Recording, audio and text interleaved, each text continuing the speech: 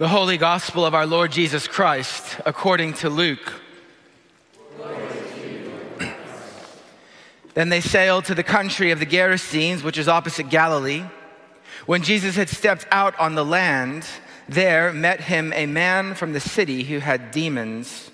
For a long time he had worn no clothes, and he had not lived in a house but among the tombs. When he saw Jesus, he cried out and fell down before him and said with a loud voice, "What have you to do with me, Jesus, Son of the Most High God? I beg you, do not torment me." For he had commanded the unclean spirit to come out of the man.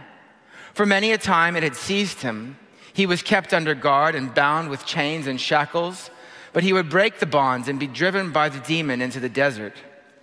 Jesus then asked him, "What is your name?" And he said, "Legion." For many demons had entered him, and they begged him not to command them to depart into the abyss. Now a large herd of pigs was feeding there on the hillside, and they begged him to let them enter these. So he gave them permission. Then the demons came out of the man and entered the pigs, and the herd rushed down the steep bank into the lake and were drowned. When the herdsmen saw what had happened, they fled and told it in the city and in the country. Then people went out to see what had happened, and they came to Jesus and found the man from whom the demons had gone sitting at the feet of Jesus, clothed and in his right mind, and they were afraid. And those who had seen it told them how the demon-possessed man had been healed.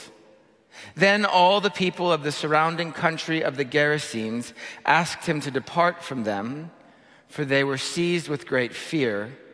So he got into the boat and returned. The man from whom the demons had gone begged that he might be with him, but Jesus sent him away, saying, "Return to your home and declare how much God has done for you." And he went away proclaiming throughout the whole city how much Jesus had done for him. The gospel of the Lord. Praise to you, Lord Christ. Let's pray. Heavenly Father, as we come to your word now, we ask that you would speak to us and feed us from the Holy Scriptures. We pray, Lord, that you would remove distraction from our mind in these moments, that we might see you more clearly, that we might walk with you more nearly, that we might love you more dearly. And we ask this in Jesus' name. Amen. Please, why don't you take your seats?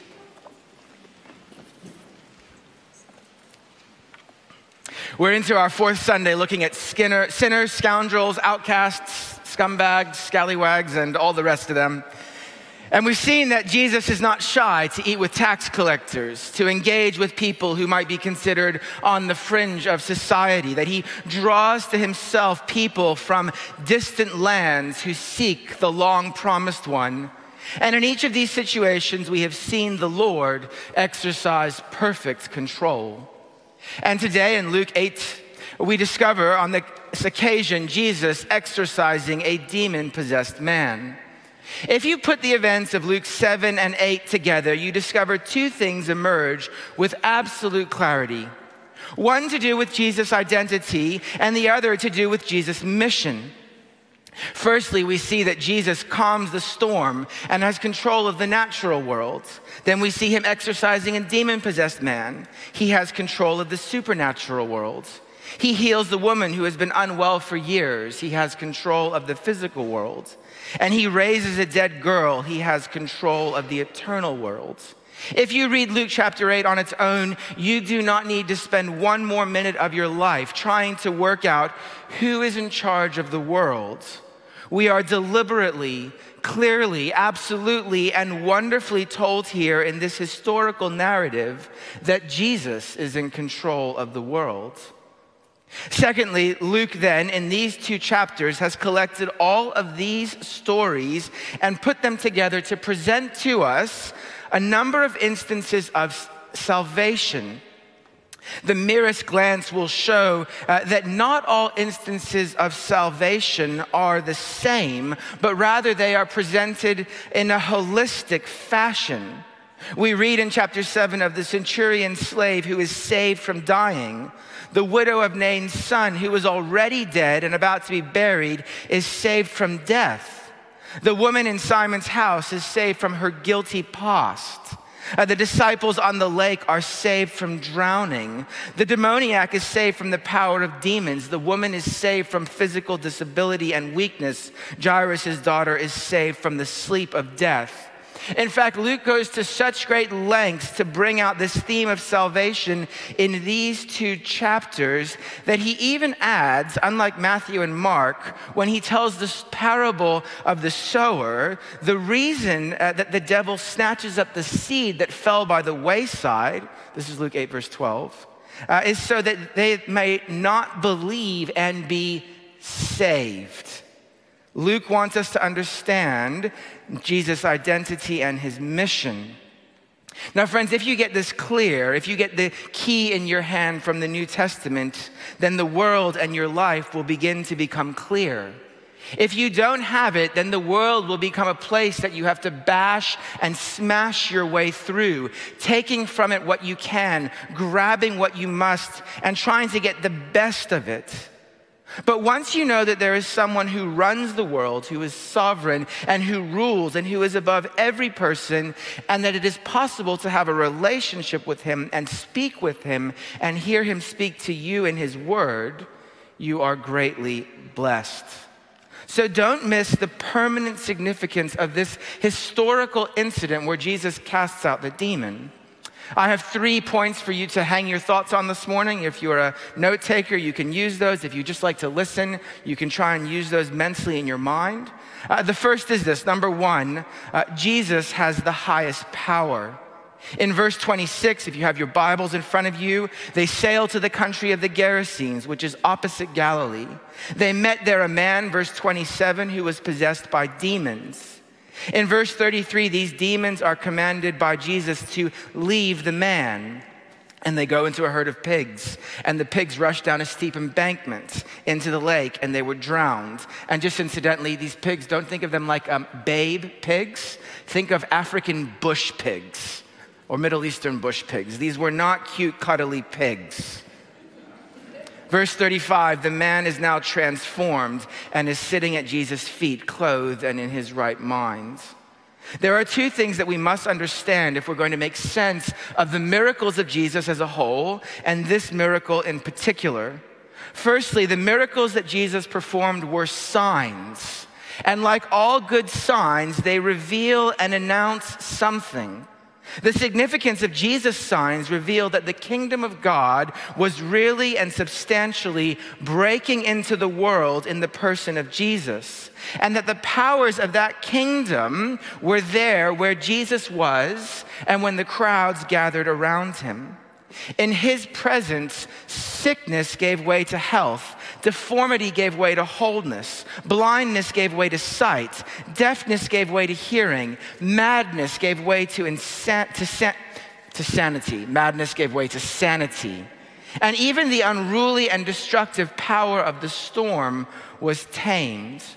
The poor in Israel were being invited to enter into and have fellowship with God that belonged to the time of the restoration of the kingdom. And it was to these things that Jesus referred to the Pharisees' questions in Luke 17 when they asked him about the kingdom. And he said, the kingdom of God is not coming with observation, nor will they say, behold, here or there. For behold, the kingdom of God is among you. The signs, the miracles announce that the King of God's kingdom has arrived. And so the whole of Jesus' kingdom preaching, miracle working, exorcistic activities can be seen as a sign and activity of God's kingdom. And the concentration and the war, the spiritual battle that is taking place is because Jesus has come to defeat the power of Satan, who we're told, again in Luke, has a kingdom, but that when a strong man who is fully armed guards his own house, his possessions are safe. But when someone stronger attacks and overpowers him, he takes away the armor in which the man trusted and divides his plunder. That is, Jesus has come to rob the strong man's house. He's come to defeat and take away the powers of the evil one. Secondly, this incident in Luke 8 reveals to us that Jesus is the master of the supernatural, not just the king of God's kingship, but that with this kingship, absolute authority and power extends to this realm. Now, if you believe in the spiritual battle, and I hope you do believe something in the spiritual battle, Paul goes to great lengths in Ephesians 6 to give us careful instruction on the spiritual battle, that we're not just wrestling against flesh and blood, but there is a spiritual battle. We must understand that this supernatural world, this spiritual battle, is not out of control. It is not evenly balanced. It's like a heavyweight boxer fighting against the flyweight boxer. The devil and Jesus are not in the same weight class. And this incident in Luke 8 shows that Jesus is the master of the supernatural. And of course, when he gets to the cross, there he will ultimately, absolutely, and eternally disarm the devil. And it is important for us to remember the spiritual battle. I know that most of you do not live here at church. Only strange people like clergy live here at church. You live in the normal world. You go about your lives. You drive all over creation for your children. You sit in meetings for work. You go to the doctor. You go to the shops. You finally get at home and put something to entertain you on, and then you go to sleep. And you live in the normal world, away from this building, away from this particular gathering. But I do hope that there comes a time at some point between a Monday and a Saturday, during those 10,000 little moments that make up your life, where your soul becomes restless and you realize that the things that you are filling your life with are not ultimate things. I hope that there comes a time, please tell me that there does come a time where you realize that the most important things of this world are inconsequential in light of this highest authority and this highest power. I hope that you will remember in that moment that there is one who sits on the throne of the world, who has been given, according to the scriptures, the highest place, and that you are able to speak to him and relate to him and belong to him and trust him and serve him in this world, in this time. And I trust then that in those moments when you're driving around or carrying your shopping, that you will give thanks that there is one who rules the universe, and that things are not in the hands of clay people like us, that things are not ultimately in the hands of sinful people like us. Because here in Luke 8, this exorcism has ongoing significance. Jesus has the highest power, and it is ultimate and absolute and complete over everything. The second thing I want you to see this morning, number 2, is a complete transformation. What Jesus does for this man is nothing superficial. It's not just a fix-up or a tune-up. He doesn't just give him some clothes, offer him some counseling, give him some education, and send him on his way. What Jesus does for this man is to inwardly and eternally transform him. And the problem for us is because the world is spiritually unaware, and because the world is spiritually asleep, and because the world tends to be opposed to Christian activity, it doesn't understand conversion for what it is.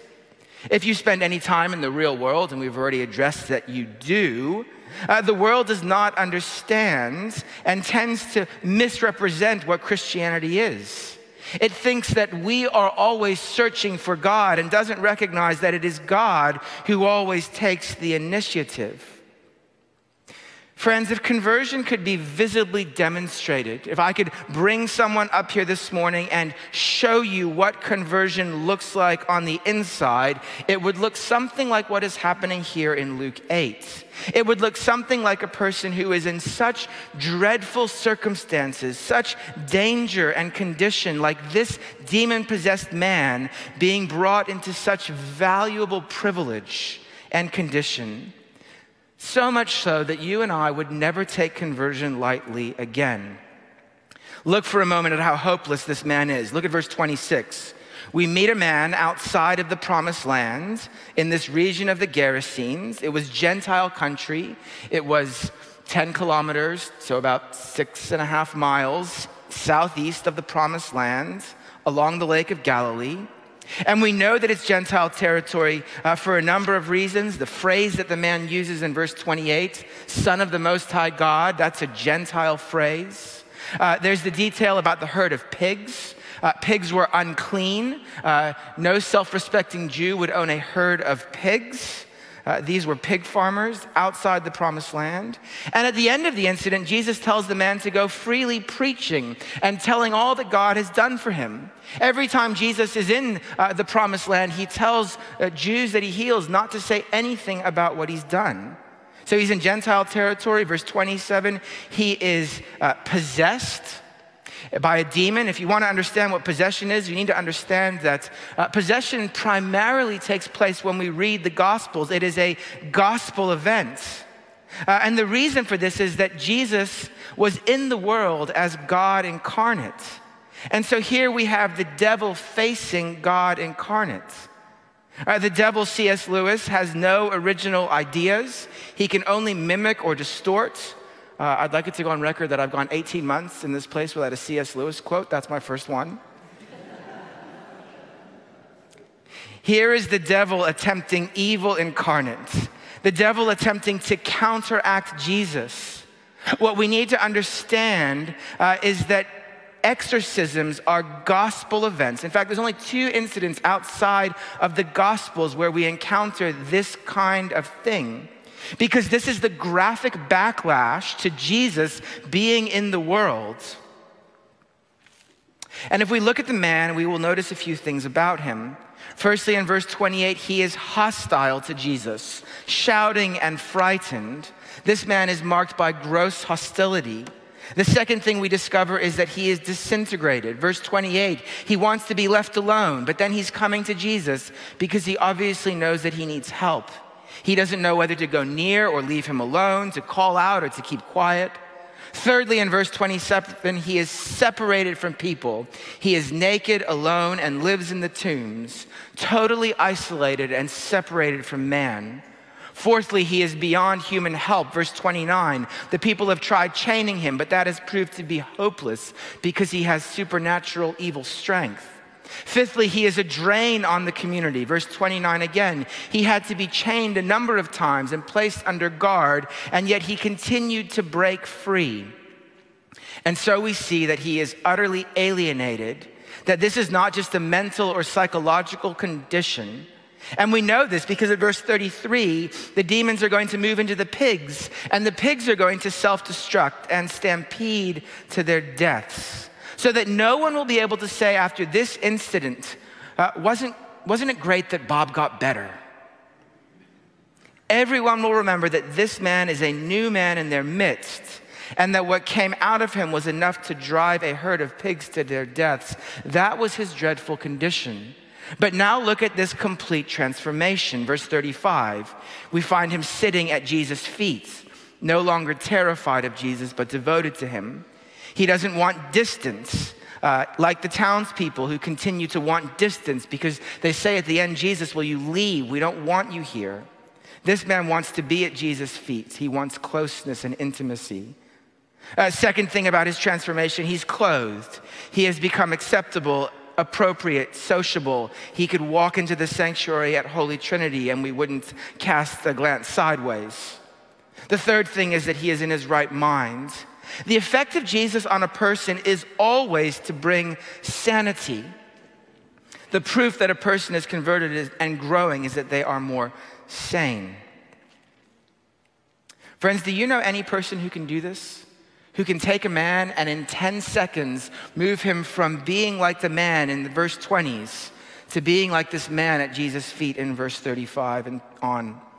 It is only Jesus who can do this, who can take a man who is so dreadfully destroyed and make them so constructive for all eternity. Thirdly, what happens to Legion is Luke 8. After this totally astounding transformation, number 3, is he is moved to the deepest devotion. I don't want you to miss the New Testament framework that tells us in a sense that this is the regular work of Jesus. If you would, this is conversion written with writing. This is conversion writ large. This is conversion written for the whole city to see. What has happened to me, what has happened to you, if you are a follower of Jesus Christ, is what happened in Luke 8. Now, granted, and I acknowledge that it's not visually as striking as this man. It's not outwardly as dramatic, but it is as invisibly and internally significant. This is why Paul can say in Colossians 1 that he has rescued us from the dominion of darkness and brought us into the kingdom of the Son he loves, in whom we have the redemption, the forgiveness of sins. And later on, Paul continues, once you were alienated from God and were enemies in your minds because of your evil behavior, but now he has reconciled you by Christ's physical body through death, to present you holy in his sight, without blemish and free from accusation. That is no exaggeration. Friends, you might be tempted to think all kinds of things about conversion, but what we need to understand, my conversion, your conversion, is no less of a miracle than what took place in the life of this man, and it ought to lead us in our lives to the deepest devotion. I hope that you'll see in Luke 8 that the Bible pulls the curtain back on this spiritual battle, that this work on Legion and on every converted Christian owes its power to the crucifixion. I know that it looks in Luke 8 as though Jesus just spoke a word and the man was delivered, healed, saved. And it is on one level. Jesus just speaks. But actually the power will come at the cross, where Jesus will endure his suffering. And in his hell, the undoing of the devil, that is where he will disarm the devil. That is where the release will come. That is where the possibility of a person being brought out of darkness into the kingdom will come. Because Jesus left the kingdom for the darkness. And that is why we should be so thankful for the crucifixion, for that is where our release finds its power. And that is why it should lead us into the deepest, completest, and most absolute devotion to our Savior, Jesus Christ. Friends, as we bring all of this to a close, I do want to point out one other thing to you in Luke chapter 8. And that is that there are 4 times that people speak to Jesus. There are 4 prayers, if you will. In verse 28, the man says, "Leave me alone." And Jesus said no, because Jesus was going to bless this man out of his socks, even though he didn't have any. In verse 32, the townspeople, the demons say to Jesus, "Don't destroy us and send us into the abyss, send us into the pigs." And Jesus said yes, because it was part of Jesus' plan to leave behind a missing herd of pigs, proof of what had taken place. In verse 37, the townspeople come and say, "Leave us alone. You are more scary than the demons." And Jesus said yes. Partly as judgment, but partly because he was on the move to preach the gospel in other places. And in verse 38, the man comes to Jesus and says, "Let me go with you." And again, Jesus says, "No, I have even better plans for you. I care for this community. I'm going to leave you behind, and you are going to preach to these people and tell what God has done for you." And that's exactly what he does in verse 39. He goes and tells all that Jesus had done for him. And friends, what I want you to see here in this Jesus who has the highest power, who accomplishes the deepest and most complete transformation, who calls us into the deepest devotion, we have a Savior who hears our prayers and answers them perfectly in every way. He says no, he says yes. And so tomorrow when you get up and decide that you're going to set aside time to read your Bible and pray, you don't need to pray saying to yourself, "I wonder if Jesus will hear me." You don't need to think to yourself, "These are terrible, unworthy prayers." You don't need to think to yourself that Jesus is uninterested. You need to know that he hears you. And he knows what to do with your prayers, and he has the complete picture about what is happening in all of life. And he is the sovereign, wise, faithful, loving King of God's kingdom. And that is why I hope you will lift your voice to him tomorrow and trust him and read your Bible. And as you receive a promise, as you hear a word of command, you will hold on to it throughout the day, that you will walk with him. For he is the person who loves you more than... You can finish that sentence. At the end of Luke chapter 8, Jesus says that the mark of his family is that they don't just listen to the sermon, but they do it. And it would be an absolute tragedy if the storm obeyed Jesus, and the demons obeyed Jesus, and the sickness obeyed Jesus, and that death obeyed Jesus, and you did not. Would you bow with me and let's pray? Thank you for giving us this picture of the Lord Jesus with complete power, working this transformation, who so many of us have experienced in our own conversions. Father, we pray that we would not take this lightly, that we would see this event for what it is, and that we truly would see Jesus more clearly, that we would love him more dearly, and that we would walk with him in this life and into eternity more nearly every day of our lives. And we ask this in his name. Amen.